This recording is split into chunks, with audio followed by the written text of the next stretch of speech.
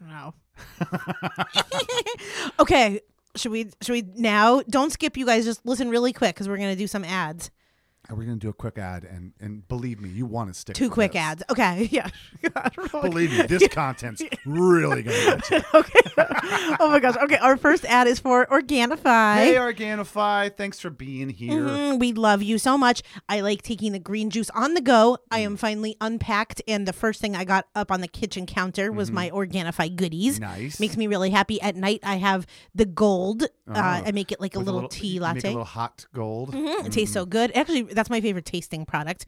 And overall, I feel like it has helped me with my mood and my stress levels because I feel like I've been having a lot of stress, but I've been feeling. You've been in intensified moments here. I And that's have, good that but you're not feeling it. I've been even keeled thanks That's to great. my friends at Organifi. You can go to Organifi.com/campfire and make sure you go to that link directly because then that's the link that we get credit for. And then the second one is Better Call Daddy with our friend Rita Friedman Watts. Super fun. She interviews all types of people from different walks of life, and then her dad weighs in on it afterwards. Very funny. And I really like the episode. She just had her old pal Jerry Springer on. Yeah, because she used to work on Jerry Springer show. Of the Jerry Springer show. Yep. So she's amazing and her show's great. So check that out. Cool. Yeah. Come on, kids, now gather round. Grab along and sit right down. What's that smell? What's that sound? You're on fire, now hit the ground. It's the Campfire Shit Show. And now, your camp counselors, Bo Hufford and Meryl Climo. Well, without fail, Meryl has gotten me into one of these situations again. Today we have a guest on the show, and we'll get to that in a second. But in order to do that, Meryl told me, hey, there's a very special moment. We have the opportunity to interview this person that I've been wanting to interview for a while. And I knew who this was as well, and I was really excited because it's going to be a great interview. But she's like, it's up in Hollywood, and we're going to go, and he's staying at some Beverly hotel thing, and then there's going to be this influencer party. And I was like, geez, this sounds like a lot. So I get up, and I've got to get up because I'm in San Diego, and that's about 2.5 hours away. I have to get up around 5 to get up there because it's a morning interview, and then he's taking a flight back home from there. That's me. And so I'm here too. So, I didn't sleep much the night before. I was totally not just not prepared in the mental state. Get in the car at 5 something. It takes me actually 3 hours to get there. I'm just dragging ass. When I realize that I'm getting closer to Hollywood and we're getting close, I'm like, wait, what area is this in? I get off the highway in Hollywood, and on Sunset Strip, let me tell you, it's all glamorous in the movies and on TV, but you get there and it's fucking it's garbage. Yeah, it's the saddest place on earth. It is. It really, really is. But I'm like, okay, so where's this nice hotel that we're going to? We roll into what's called the Beverly, I don't know. The America's Hollywood Inn or something, or Yeah. Hollywood Value I America think it was Hotel. called Beverly something. Yeah. Or Beverly, Hollywood Beverly Motel Beverly Inn or Hills. something like that. And listen, this has nothing to do with our guests. No. Our guests didn't know it was going to be Not at what all. this is. But the way that Meryl sold it to me, and then the reality, I rolled in and it was like, I hope my alarm works on my car. Yeah. It was like, I said there would be valet parking. Yes. Our valet was one elder Mandarin man who was again, going to steal our car. I don't care. I'm not. No, I'm our not, guest I'm not is too amazing. good for it. It has no. Yeah. It was just like the way that Meryl sold it, and then the reality was just like one of those memes where it's like expectation, reality, and I was like, yeah, this is total Meryl style. She's like, we're gonna be at the Beverly Hotel with all the famous people, and then I roll in and it's like somebody's doing a drug deal in the parking The lot. heroin needle Yeah, is and like- for yeah. sure there are people like pacing up on the second floor. For and I was sure. like, what the fuck is going on here? Yeah, I mean, you don't know how much I appreciate you coming up for these adventures. And I woke up at 5:30 in the morning. I texted you all these little sunshine emojis because I just couldn't wait to start the day.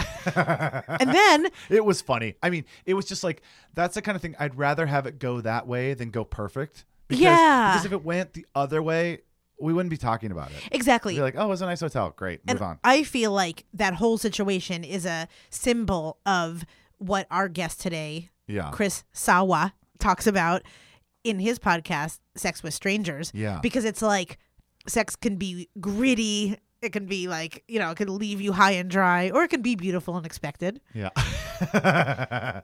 Well, I think if anything, you have to keep an open mind. I think that's Yeah. and he definitely, if I listen to his podcast, Sex with Strangers, he does really go at his research and his work and his interviews with an open mind. And I really like that about him and his show. And he's from Chicago, so any Chicago peeps out there, he's out and about in Yeah. the Chicago scene. And he used to be a stand-up comic, so we had a bunch to talk about there. We had some similar friends.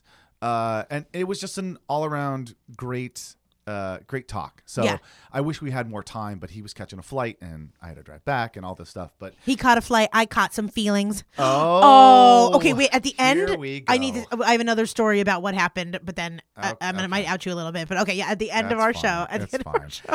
Let's get into the Okay, sleeping okay. bag with our good friend Chris Soa.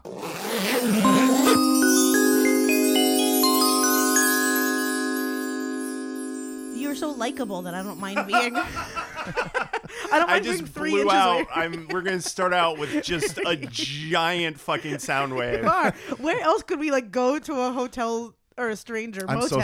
so sorry. Yeah, come back Yeah, in a we second. need Come to back in a second. set the scene here. So I drove up this morning from San Diego, and it's about a 2.5 hour drive.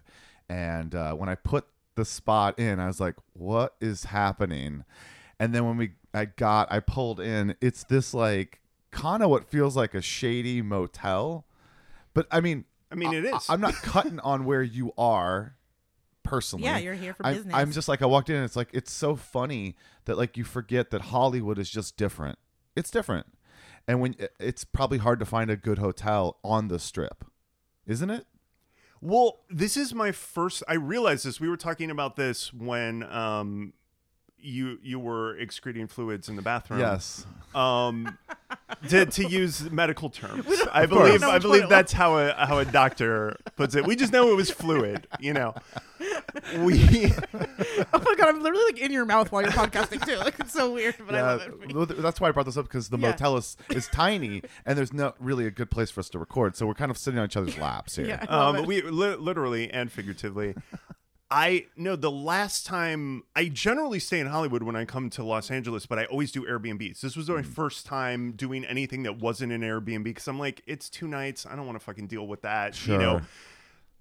Usually most of the time it's it's a lockbox or whatever, but sometimes it's not. And your flight is delayed and you're getting in at 11 p.m. and someone in a bathrobe with just fucking annoyed at you is going to show up. So I was just like, let's just book something. And this had a very misleading Expedia page, I'll put it that way, and decent reviews and stuff. And I was just looking at the price point, looking at the user score. Yeah. But I was telling her the last time I was here, I was in an Airbnb just a few blocks from here, but it was in the neighborhood. So it was residential. It was nice. Sure. And I would shop at what used to be a Ralph's, which is now that 99-cent store. Yeah. And this was just a little bit pre-pandemic. And it's just the pandemic fucking killed Ralph too.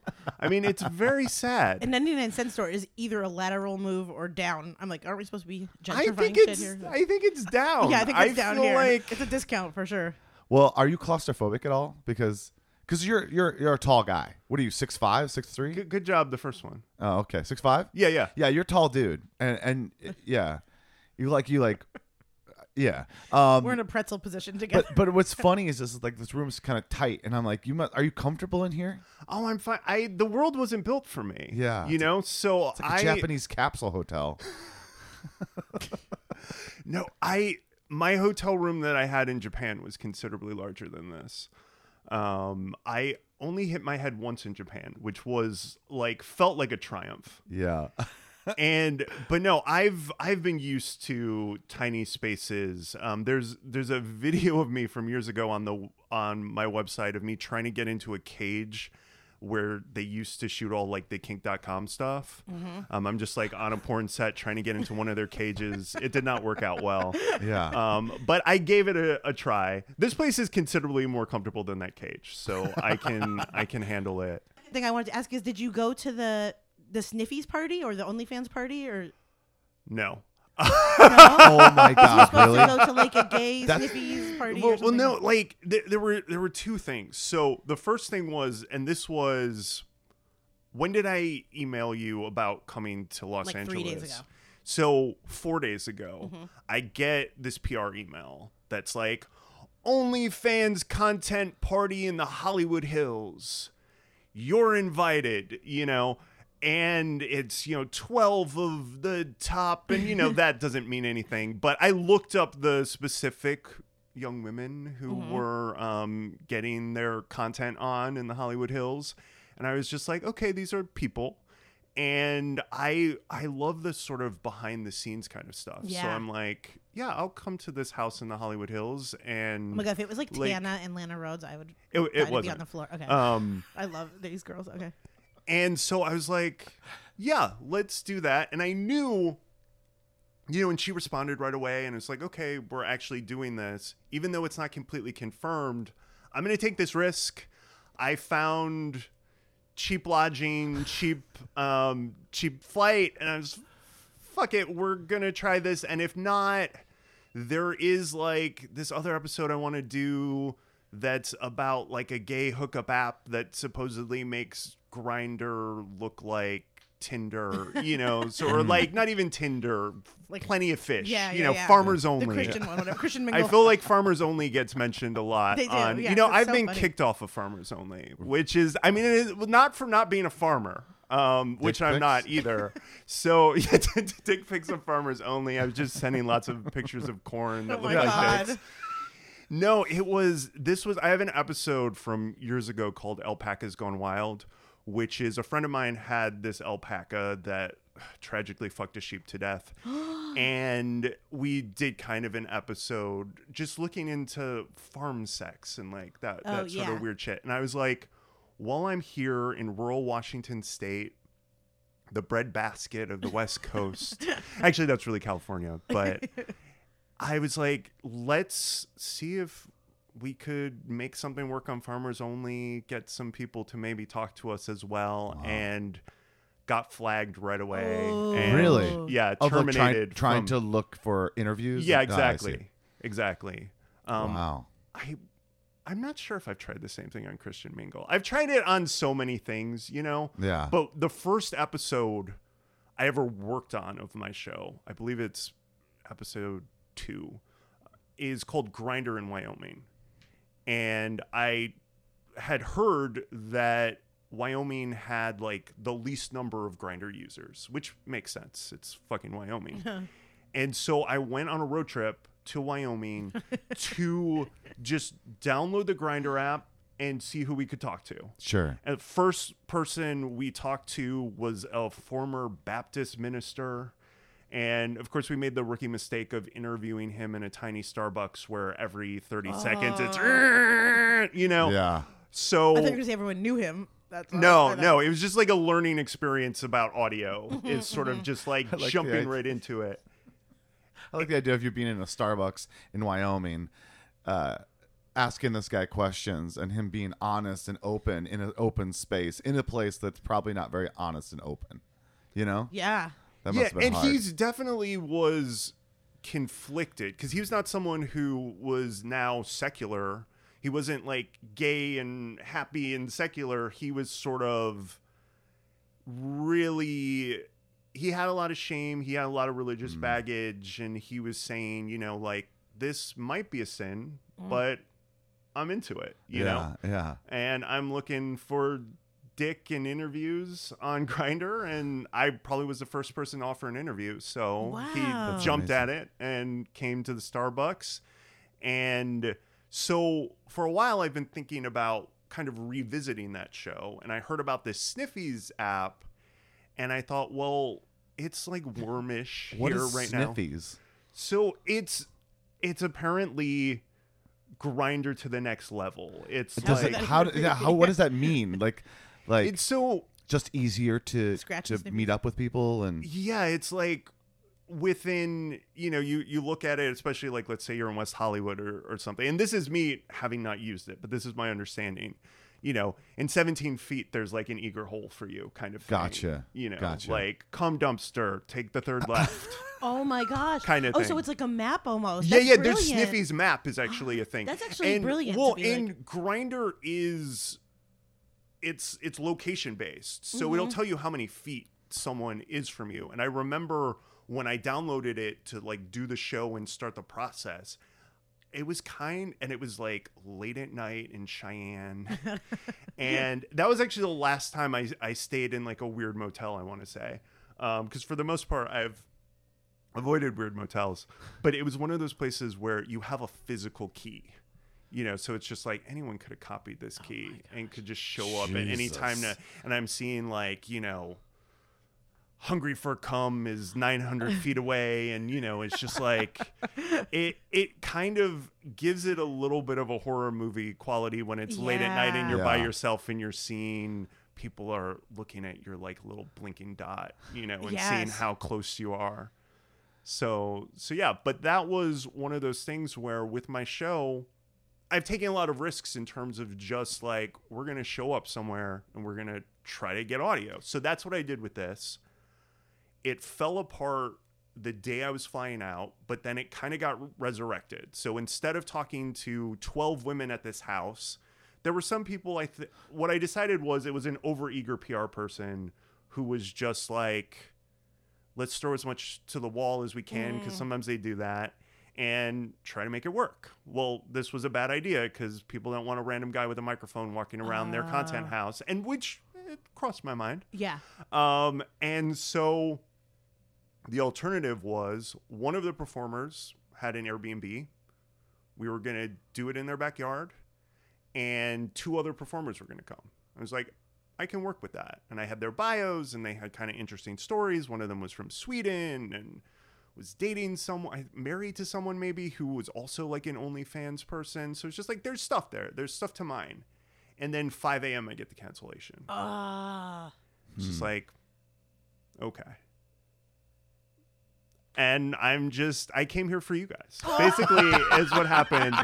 I love that you flew here. It's so sad that that's the most depressing part of that story. I think I should buy you like scrambled eggs after this. Well, what you're talking about here is, and I want to make sure that our listeners understand, is like you have a podcast called Sex with Strangers. Correct. You've been doing that for many years. Since when?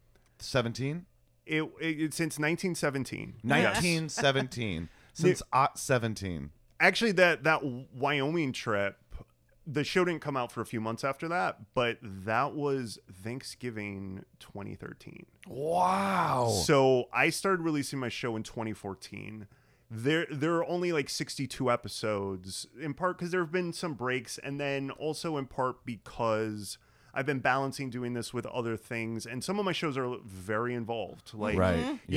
Part of why I jumped on this opportunity was, okay, few hours of audio, edit something together. Sure. I love that idea because right now I'm about to start editing a show. I'm just going to pivot to the next show. I decided not to do the Sniffies thing.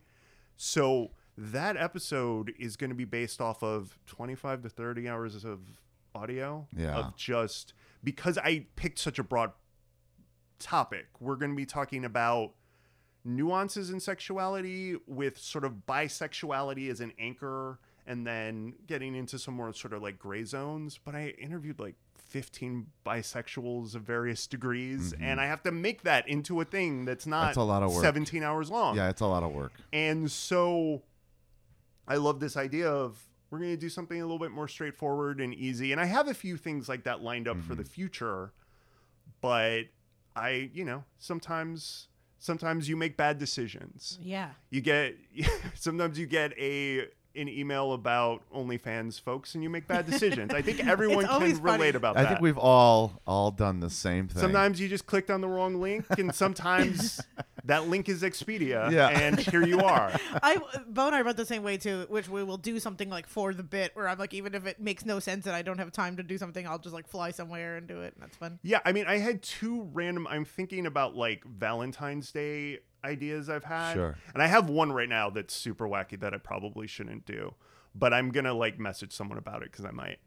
But early in this show, I had this idea of like, who's spending Valentine's Day at Hooters?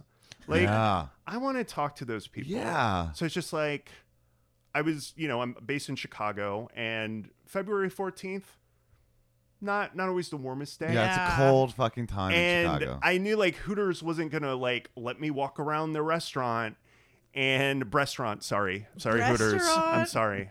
That was not an option, so it was going to be kind of like street interviews outside of Hooters, and it was literally not just February 14th in Chicago, but a cool wave. Oh, It boy. was sub-zero.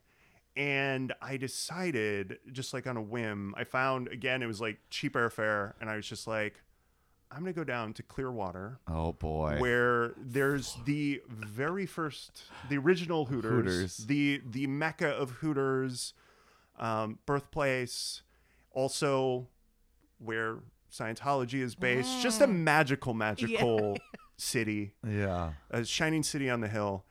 And so I go down there and I stand outside for a few hours interviewing people, who are coming in and out of the Hooters there. And it made it into a show, but it wasn't a full like there wasn't that much there. Yeah. It was just like, okay, this is kind of fun. Talk to the people smoking outside, and there were a lot of families there. Really? A lot of like young kids. I always spending... wonder that same thing. I'm like, who's taking their wife and kids to Hooters? I mean, the wings are good. I they're hate not to say that good. it. They're not that fatty. good. I like fatty No, wings. they're not that good. I think they're yummy. I can't say I've ever had. See, the thing is, I was a militant animal rights activist as a child. I've mellowed out, but I still don't eat like birds, mammals, reptiles, bone too, or amphibians. I mean, the bones are not the issue. Yeah. But I still do eat seafood because I was raised Catholic, and we have this weird thing where like vegetarian means fish. Yeah.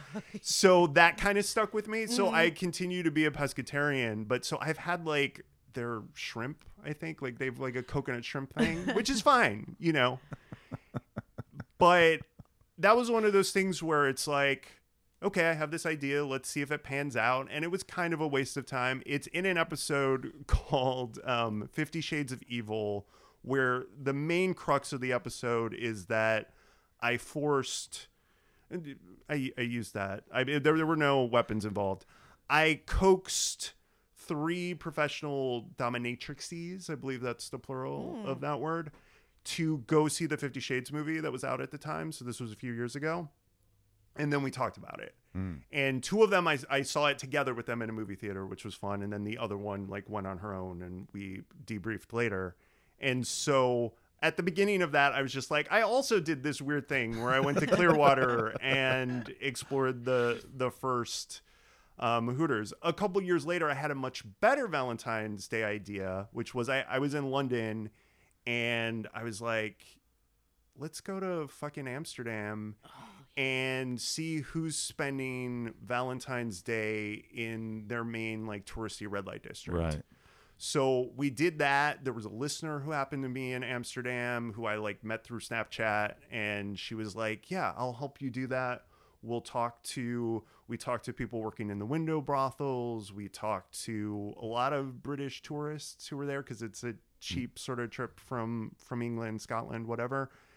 And so that worked out really well.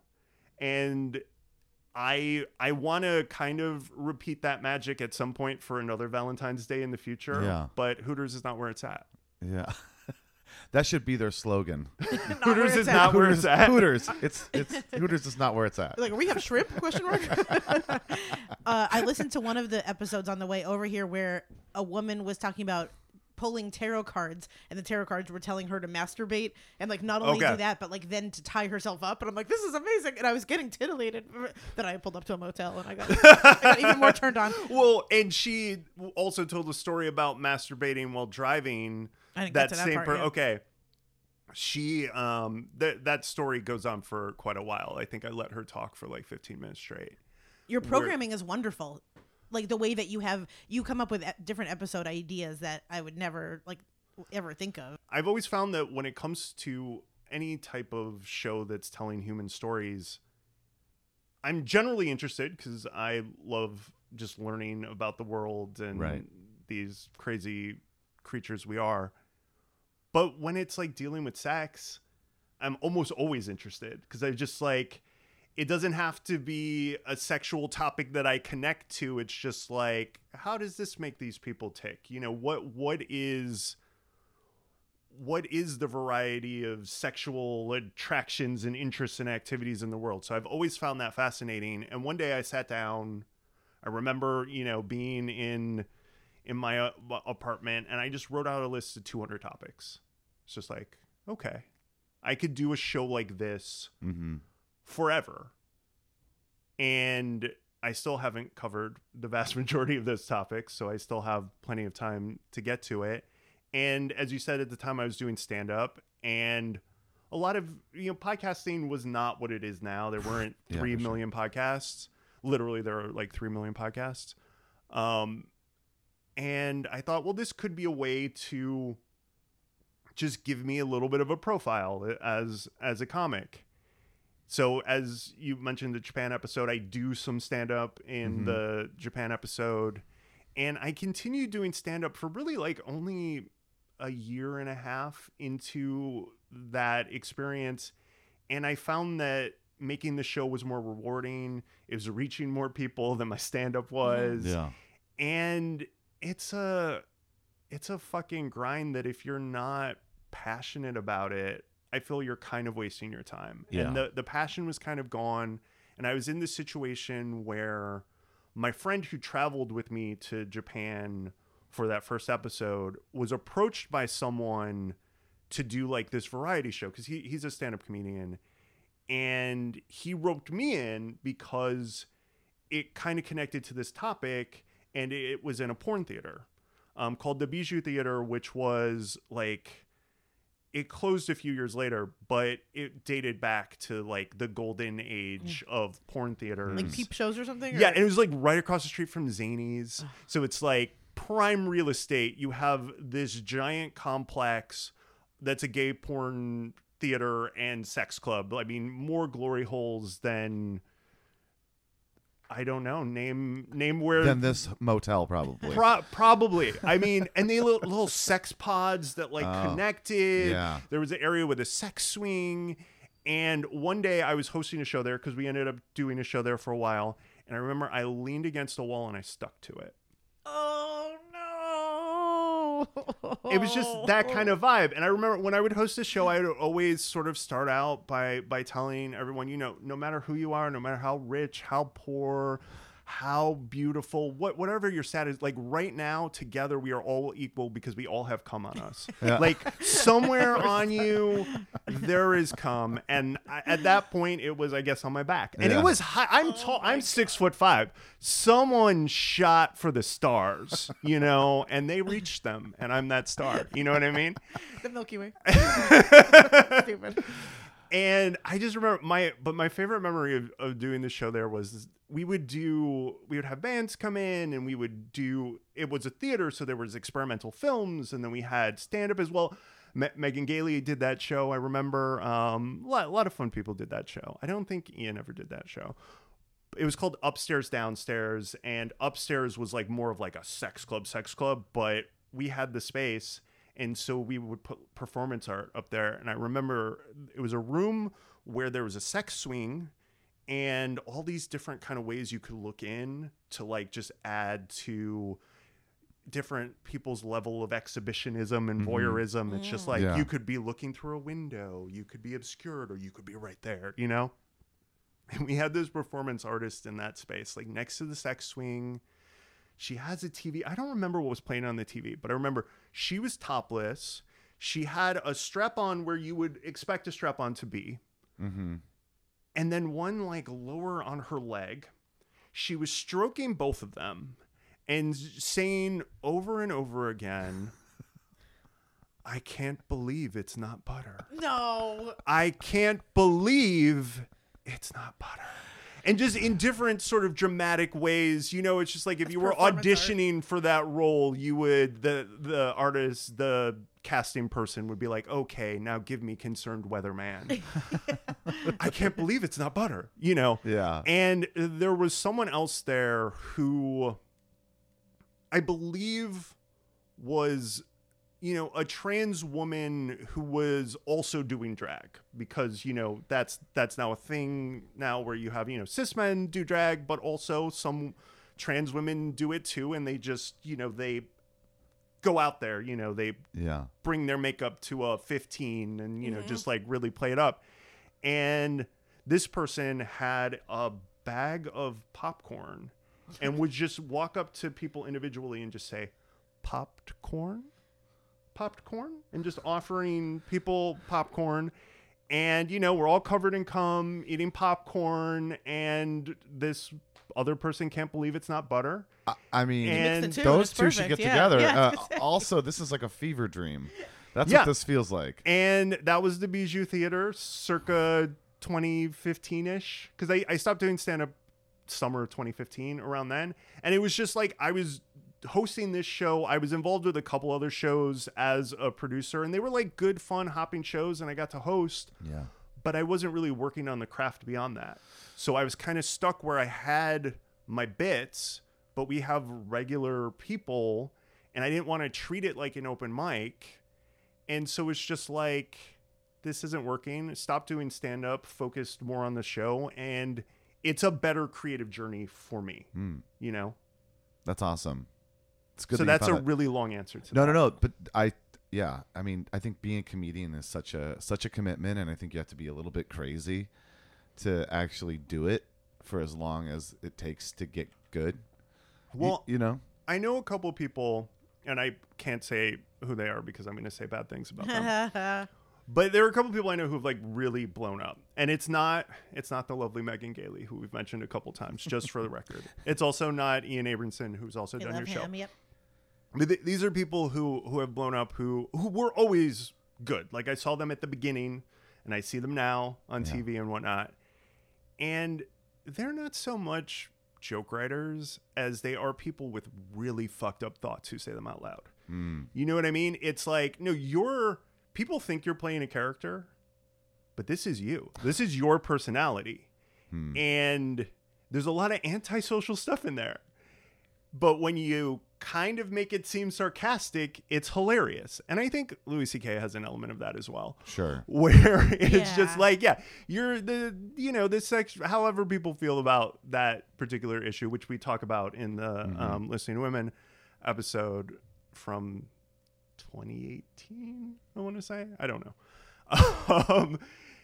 I feel like that sexual predator and like that's in him is a part of that like fucked up dark side of him that he shows on stage, that's hilarious to the average person because it's surreal to go into the mind of someone whose thoughts are just fucked up. I think that's part of the allure of your podcast, though, is that you're going into people's minds, not that they're fucked up, but that you're some of them are, and I mean, yeah, but you're going into places that I think a lot of people wish they knew something about, but don't know how to know. They can go online, but again, it's like you get to talk to these people, and I found it to be really, really interesting. And it sounds like you go into a lot of what could be dangerous positions. Has there been a thing that you've done through the podcast that you were like, I don't feel safe right now. I don't know if I should be here, or this person seems crazy? So I grew up on the south side of Chicago, and I talk about this in the Bangkok episode a bit, which actually I randomly found out is on like Time Out Bangkok's like podcast episodes to listen to about Thailand. Like just like tourism, so like go listen to it if you're curious about Bangkok. But That's we go to a ping pong show, we talk to people working in the red light district, and the person helping me out with that is someone I met on the airplane there, which was great. And she was a lot of fun. Otherwise, it would have been a much less interesting experience. And I also had like a translator that we hired who came along with us, which really added as well.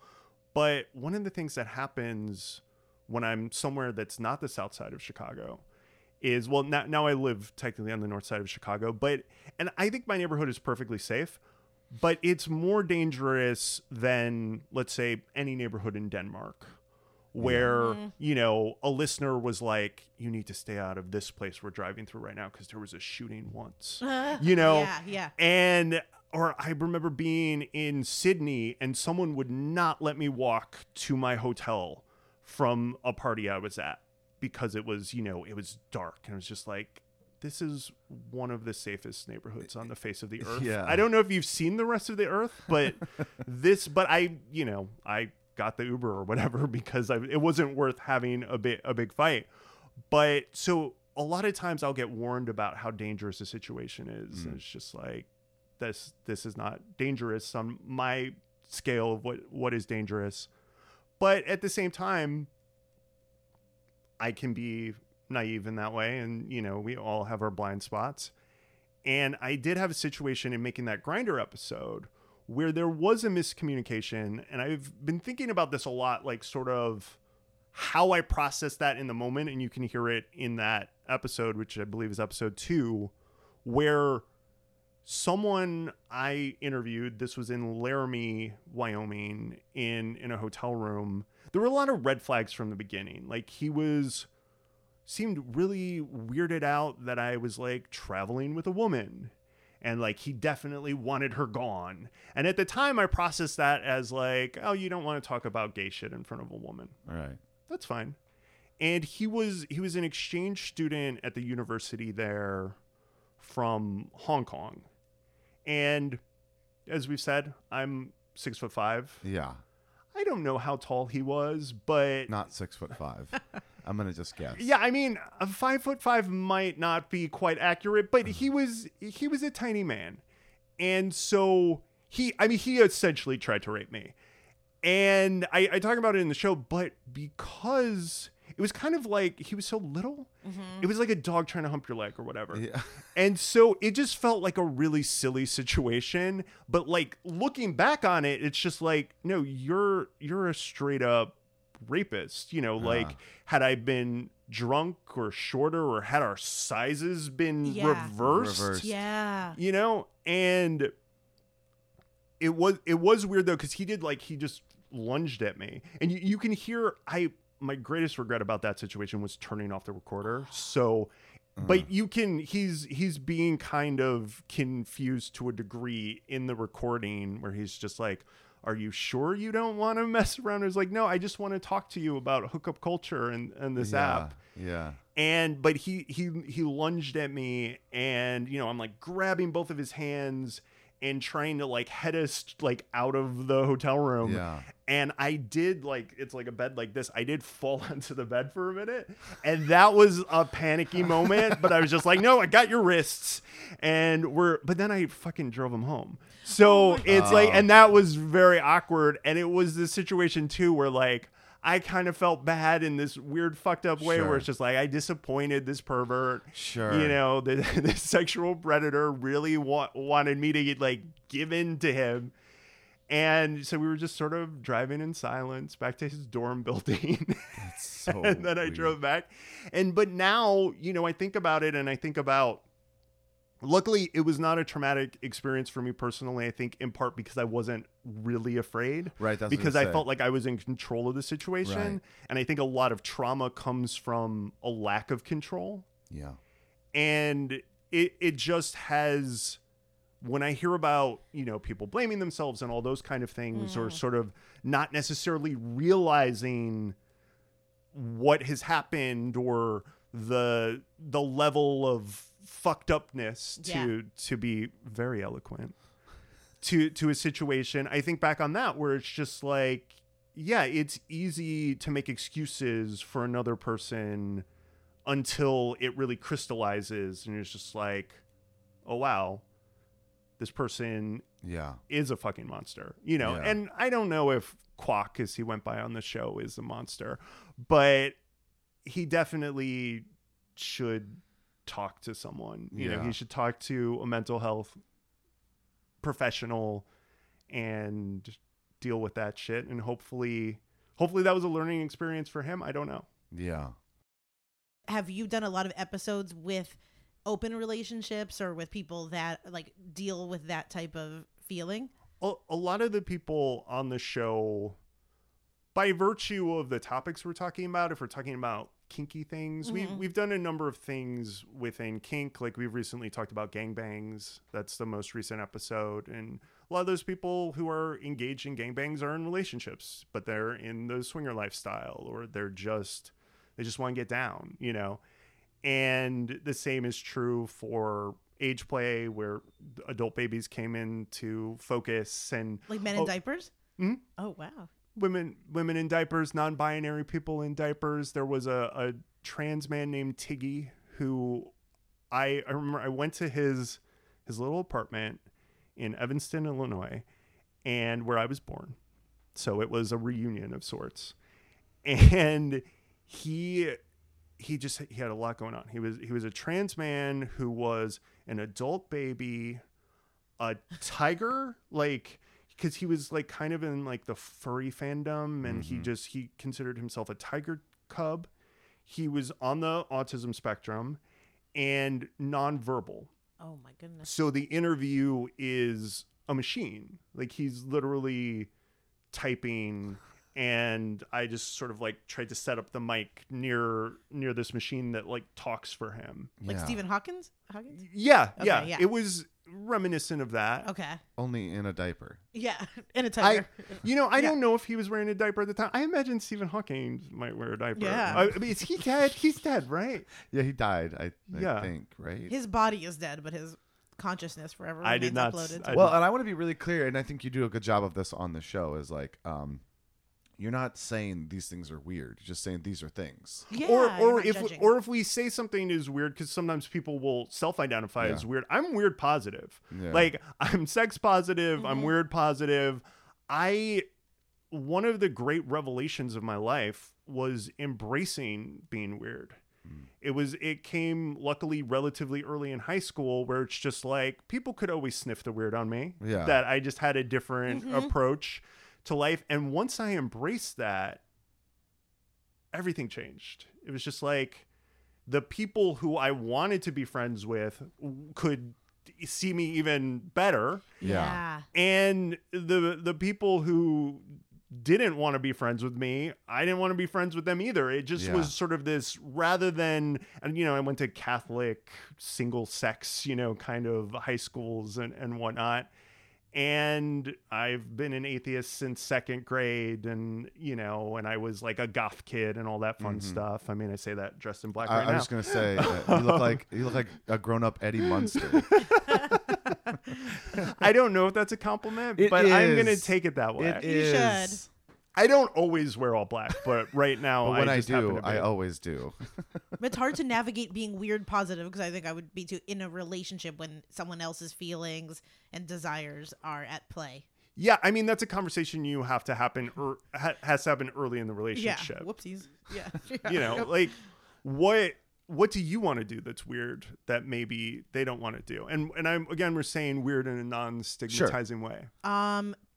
Possibly have sex with other people. Okay, so in like a polyamorous way where you're having other relationships, or just like sometimes I just want to bang it out with someone? Maybe a light mixture of both. Okay. Yeah, I think I wouldn't mind like having maybe like random people. It's like, oh, this is who I go to the jazz club with, and this is who I go to this with, but this is who my person is, who I like own a home with and have a happy life with and stuff. That's very possible. Lots of people do that. And we talk a lot about like crushes, that we get creative crushes on people and stuff. And it's weird not to just be like, hey, I like you, you like me, let's go like bang it out. And then I'll just probably forget about you 2 months later. And then, And it makes me think of one of the things Dan Savage talks about when he talks about monogamy. And it's this idea of a lot of people who are serially monogamous jump from monogamous relationship to monogamous relationship. And it's just like, they're kind of doing polyamory just kind of like staggered, like they're not, no one's there for good. It's just until you get tired of this person, you move on to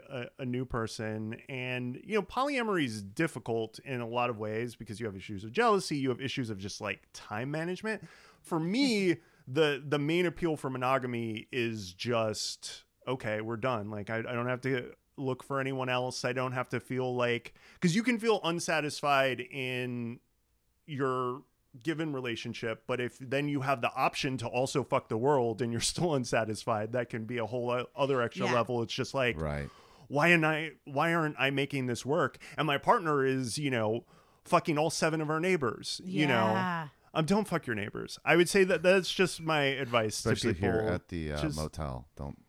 I mean, and motel, it's different because you're not going to be there forever, know. Sure. But it's just don't fuck your neighbors. Don't fuck the people that live around you. I had a neighbor that I wish I didn't fuck. Yeah. I mean, that's so. Wait, are you monogamous? Are you in a relationship? Right now, what I'm doing is I have a couple sort of casual friends with benefits situation, and it covers that ground, and I'm not looking for anything serious right now. I've done this serious thing, I've had a whole sort of mixture of things, but right now for me, what works best is just sort of getting my emotional needs met by more sort of platonic relationships and just sort of banging it out when someone else wants to bang it out, but keeping the circle kind of closed and just sort of. But I was crying. I think I'm going to masturbate to this later. Just described what Meryl really wants. My question for you. I think the key is being transparent, though. Sure. It's but a lot of people find themselves in the situation where you're in, where what you want changes as time goes on, and then that becomes more complicated. I luckily knew what I wanted by the time I put together this current configuration, so I was able to just be this is what I want. Is this what you want? Exactly. Yeah. Because if I dated again, that would probably be my geographic map, but I'm in a relationship that I love, so because you have a podcast that details the very ins and outs of sexuality, how has that changed your sexuality? How has that changed your sex life?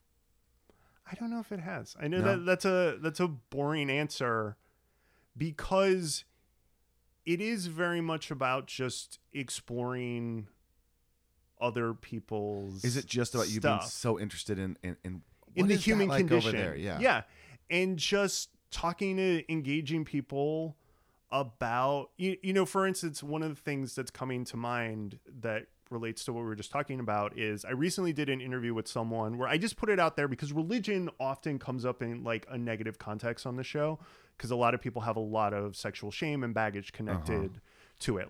That's in the Mormon episode.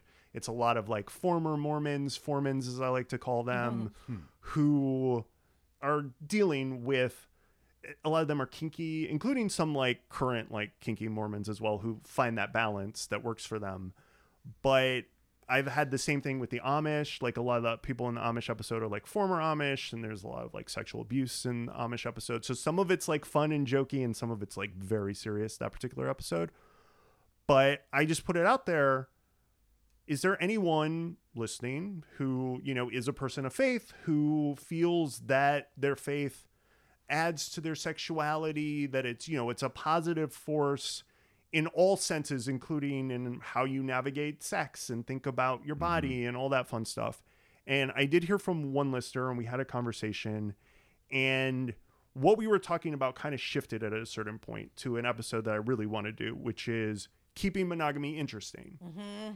And so this is someone who, she married the first person she ever fucked. It's been a while since I did this interview. I'm trying to think. I want to say she's around 40, and they've been married, maybe 20 years or something, and she's finding ways to keep it interesting. She kind of thinks of herself as bisexual, but because she is, as she put it, a Bible believing Christian, it's that's not an option, right? Because, acting on really anything, any other attractions, because she believes sex is within the confines of marriage and just with this particular partner. And she finds that that's the journey for her, and her faith plays a role in giving her a little bit of a roadmap. And I want to talk to other people about how they keep, these long-term relationships, because I think we all have people who I had a crush on this person in high school, and I saw them 10 years later, and I'm so glad that didn't work out, and I'm not married to that person. Yeah. And then there are other people where it's 20 years have passed, and it's just still, yeah. And, but you don't know. You don't Right. fucking know. And there's other people that you just sleep with and then you get it out of your system and you're like, oh, I would not want to be in a relationship with you. Right. And then some people, it's like they're able to, and I think I imagine this is pretty common. It hasn't been my experience, but I imagine it's somewhat universal since so many people do remain married for their entire lives. So many of them are in sexless, sad marriages. But for those people who are not, they find a way, even if there are vast physical changes, to focus on what they've always found attractive in this person. Some of it's personality, some of it's physical, and just keep having an evolving journey with that person. And I think that's really magical, cool, and I'd like to explore it. And that's one of those things that's like more foreign to me than upside down dungeon sex, Right. I can understand that more than like a 40-year marriage where people are still banging it out. And so I want to explore that. And then there's also this interesting thing of people transitioning in a marriage. You marry someone who's presenting as one gender, who's telling you they're one gender, but they've come to the realization or accepted that they are actually another gender. And sometimes people stay in those marriages, and now what you thought was your husband is now your wife, or vice versa. And there's a little bit of that in the bisexual episode we're talking about. There is someone who is going through that, and it makes more sense from a bisexual perspective, but there are also people who didn't consider themselves bisexual who end up staying with that person because it really is about that person and has less to do with parts and all that fun stuff. So we're all different. Yeah. Thank goodness. Yeah. Again, I'm just kind of asking you ideas of stuff that I've thought about. It's like listening to your podcast. I'm like, oh, I wonder if this guy is just like traveling the world and like fucking everything. Just fucking absolutely everything. Dungeon sex. So upside down dungeon sex. Would you say that this show and its content and you embracing the interviews, you interview a lot of porn stars, you interview a lot of people in sex work, a lot of people who are from other countries with other belief systems, like, has it just been a complete and utter fuckfest for you because of that? I'm not trying to be like a frat boy here. I'm just like, really want to ask you that question. You're being a real frat I know, boy. I'm being a little fratty. And I don't have a problem with it, but, maybe some self-examination. Catch him at Hooters later. With my I know where you're going on Valentine's Day. With my second family. Family. I'll be there with my monogamous relationship, crying into my wings. I'm trying to think, what the best way to answer that is. I feel like I've had times in my life that have been marked by promiscuity, we'll say. Gotcha. Most of that has not been while I've been doing this show. I feel like I really learned my capacity for fuckability in college. I had been in like these all boys Catholic schools, and and I had sex when I was in high school, but a limited amount. And I got to college and I was just like, oh wow, being this tall, lanky kid actually kind of works out. Yeah. Being 6'5" for some people, that's all you really need. Yeah. And so there were a couple years in college where I don't know how I didn't create some sort of super STI, and since then I feel like because I've had that experience, and maybe there's like some sort of hormonal thing, maybe I should have my testosterone checked. I have a healthy appetite for sex, but it's not something that I feel like I'm like chasing, Yeah.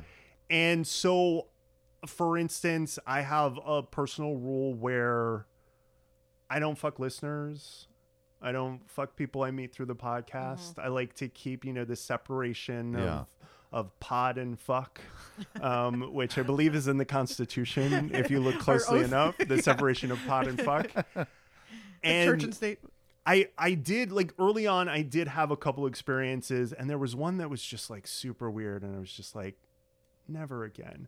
And then, you know, in the years after that, we talked a lot about power dynamics, and I don't consider myself like super powerful in any ways, but when someone is consuming your content, they can really sort of like build you up in their head, and they want to impress you. And it can lead to a lot of the same issues that happen with like real celebrities and, you know, all of that kind of stuff.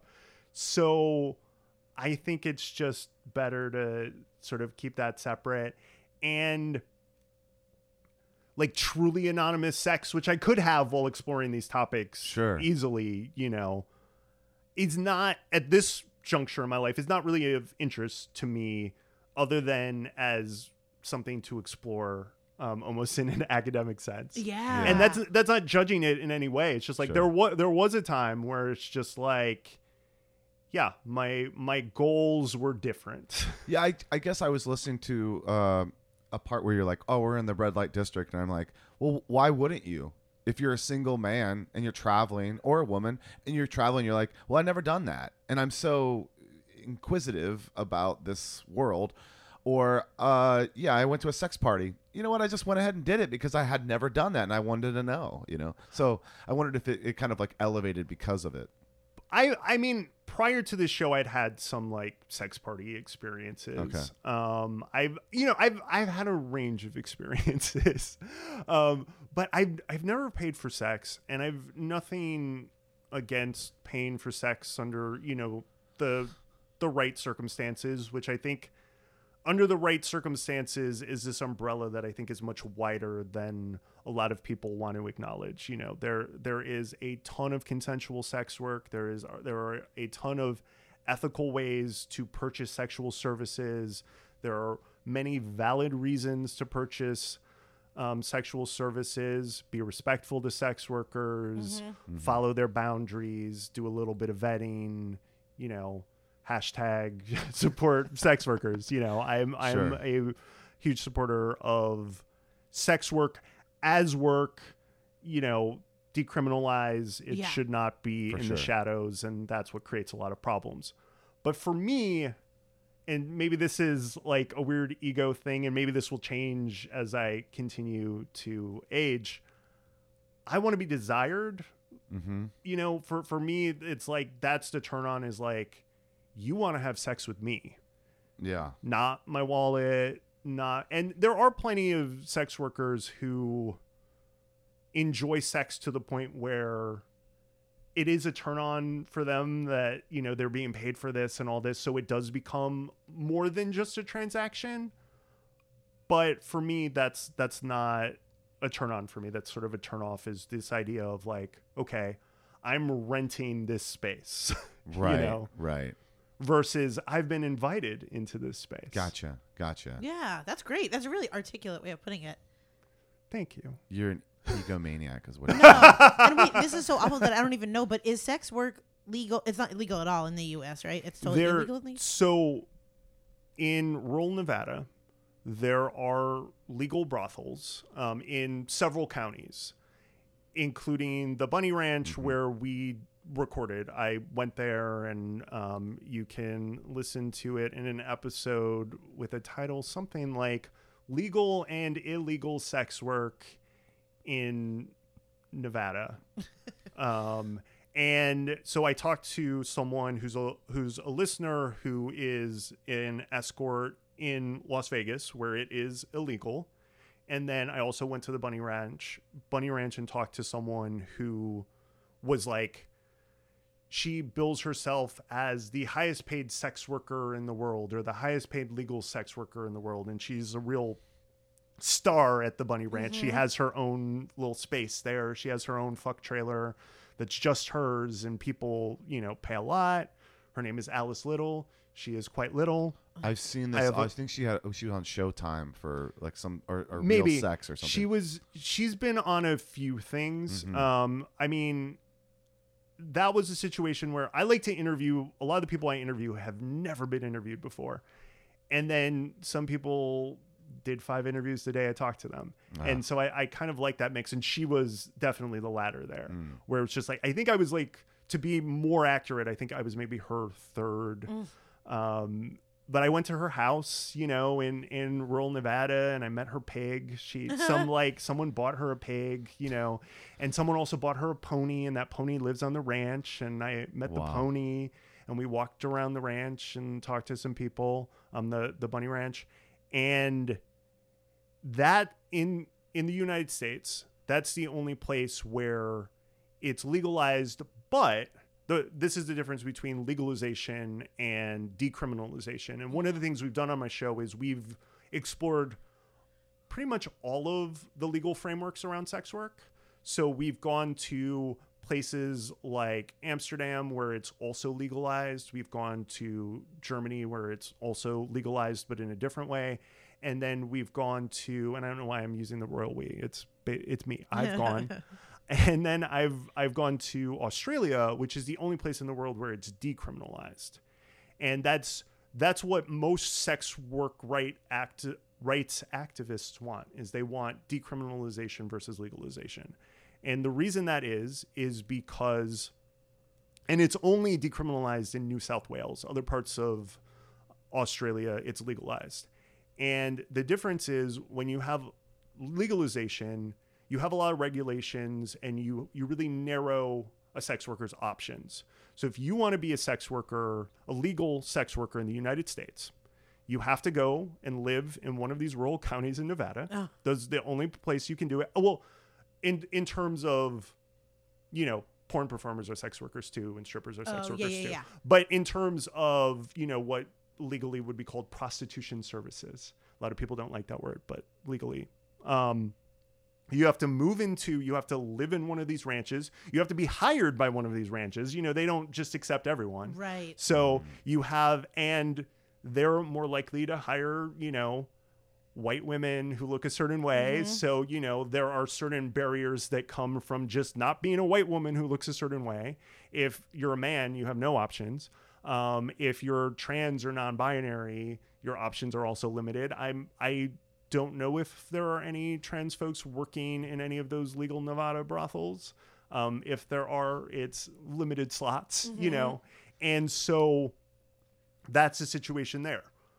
In New South Wales, Australia, there are brothels you can work at, and they're regulated like other businesses, but they're not regulated the way the Nevada brothels are, where there are very special regulations that kind of stigmatize sex work, where you have to be on a registry, for instance, that says, I am a prostitute, right. You know, and that can be breached, and that can follow you for life. In New South Wales, you can work in a brothel, you could work for an escort agency, you could work for yourself.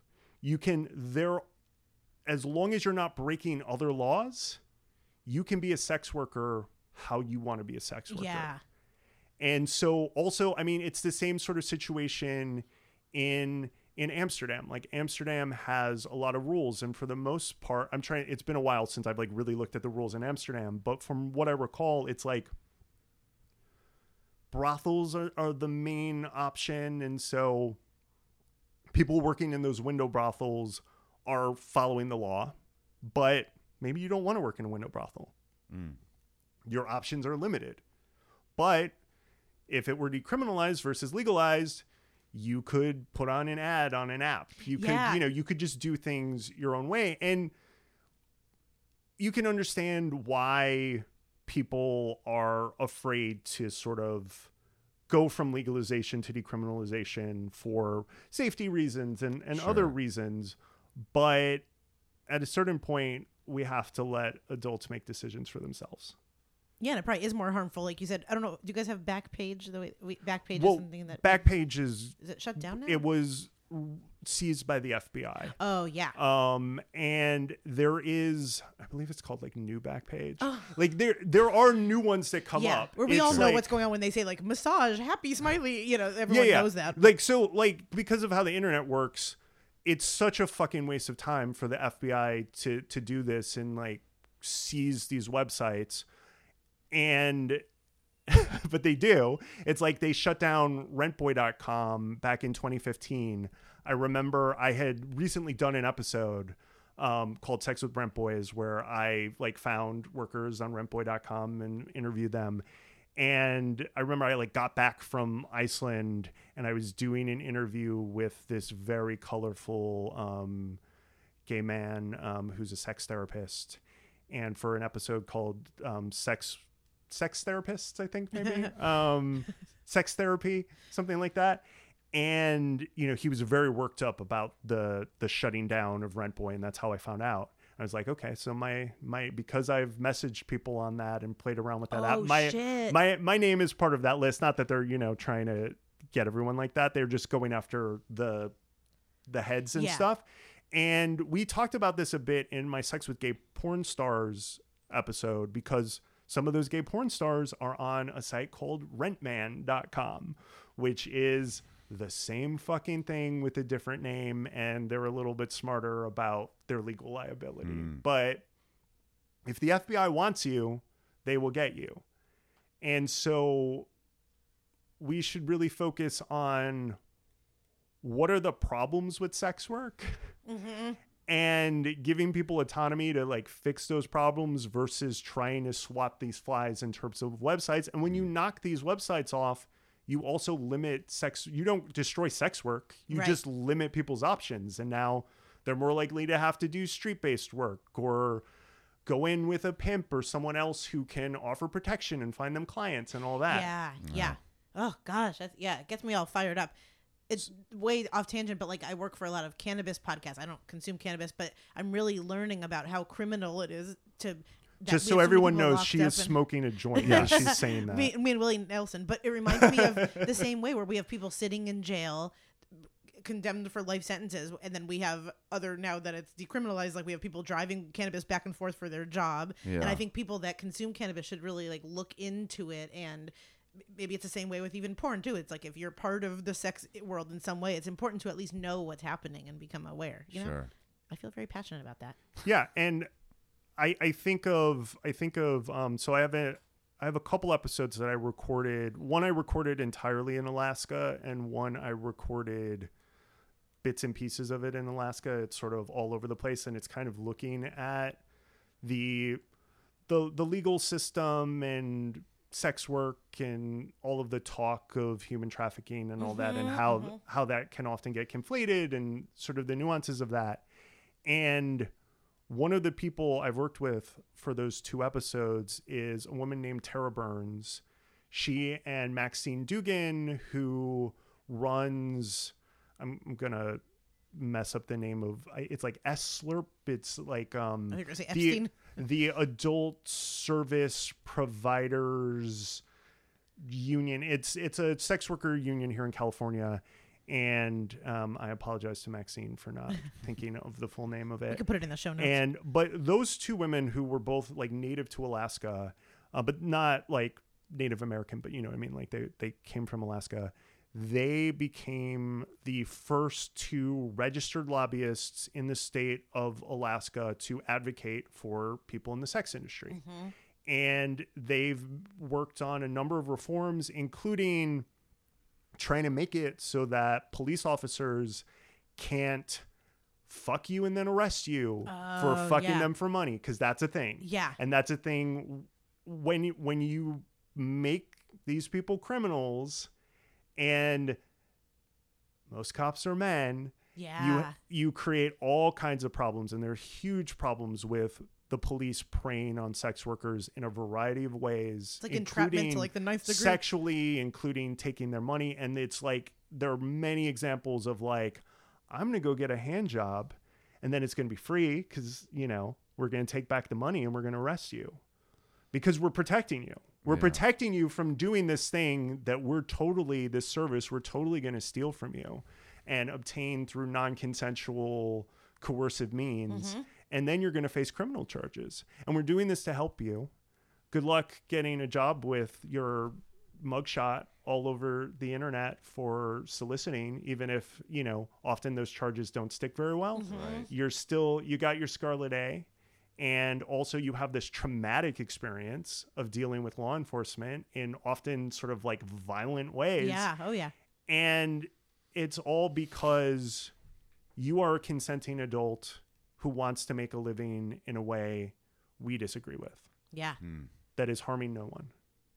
And it's so fucking stupid. And so Tara Burns and Maxine are doing incredible things. Maxine Dugan. I hope I didn't call her Maxine Waters earlier, the congresswoman. No. I'm like trying to think, because when I hear Maxine, that's like the first last name that comes to mind for me. But they've done incredible work all over the place, including in Alaska, where they've changed these laws, and there's still a lot of work to do. And there's still these like terrible busts. And another thing to keep in mind too is when looking, I think we've learned a lot in the last few years that police statistics and press releases, they're not always the most accurate thing in the world. Right. And that's often the case when it comes to sex trafficking busts. A lot of times when they're rescuing people, that means they're arresting people.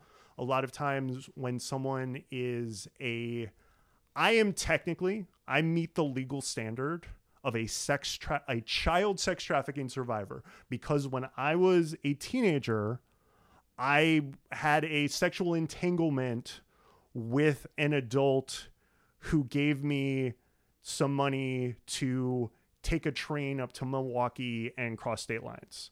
Like that is... You did? Like I was paid. Okay, like I was a teenager. I don't know if you were giving an example, or you as a person. I was like a teenager who got like entangled with, you know, a lot of teenagers fuck adults. I'm not saying it's a great idea. Yeah. It's not something we should do. The brain is not fully developed until you're 25. Think about that. If you're over 25 and you're fucking a 17-year-old, that is a child, even though. Can we just take a second to yeah. think about that? I want to think our brains about are not developed yet. Just kidding. But if you are under 18, and even if the age of consent is 17, like it is in my home state of Illinois, it's like 16, I think, in our neighboring state of Indiana, you can fucking marry a 78-year-old, you know, particularly with parental permission. Oh, yeah. But if they give you $20 for gas money to like come to their hotel and fuck them, if the government wants to, they can charge you with child sex trafficking. That's insane. And I'm not saying that that's how they always apply the law. You know, it's important to help people dealing with, you know, people who are being trafficked of all ages. Sure. The thing about when you really look into these issues, the problem is poverty. The problem is often homelessness. The problem is, you know, queer kids getting kicked out of their homes. It's like these systemic problems that really have more to do with economics than anything else. And then it gets framed in this way that makes all sex workers seem like monsters or victims or something. Yeah. When really it's, we have a fucked up system, you know, we have a fucked up society, and we need a better safety net.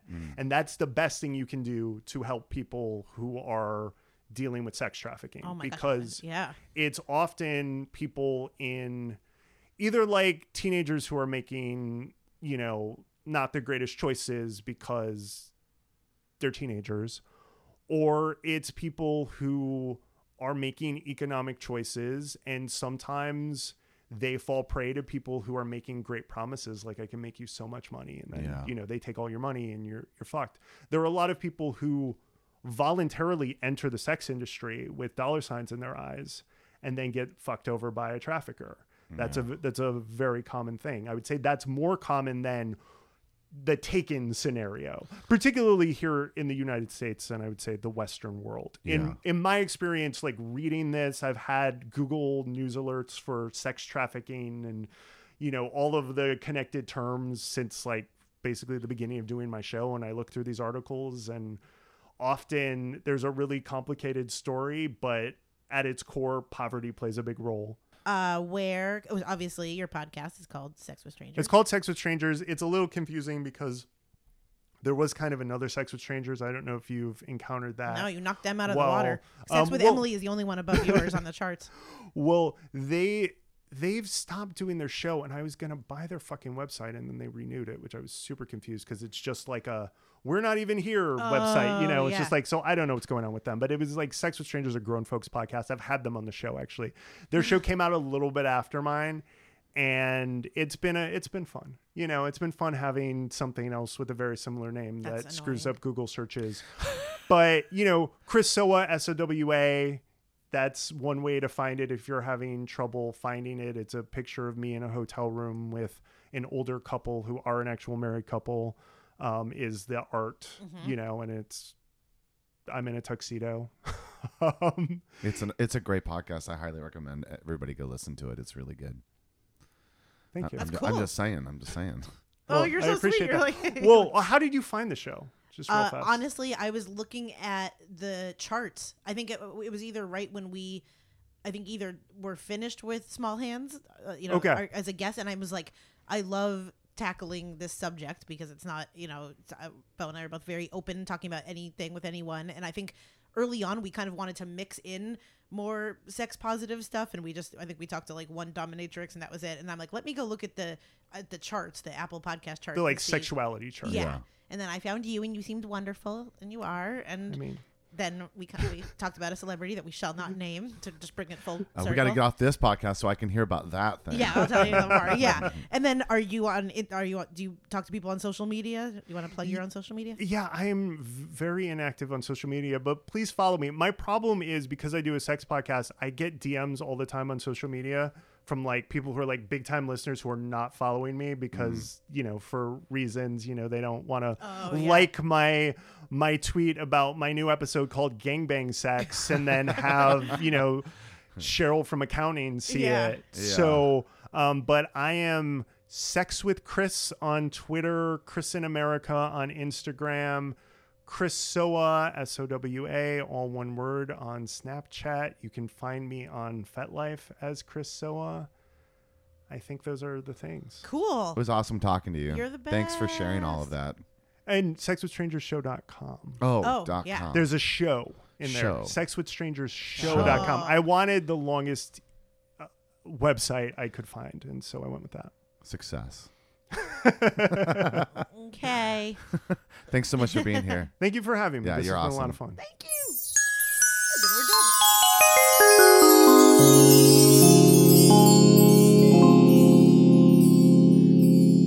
Yes. So Chris, right? Yes, I love him. Yeah, he's great.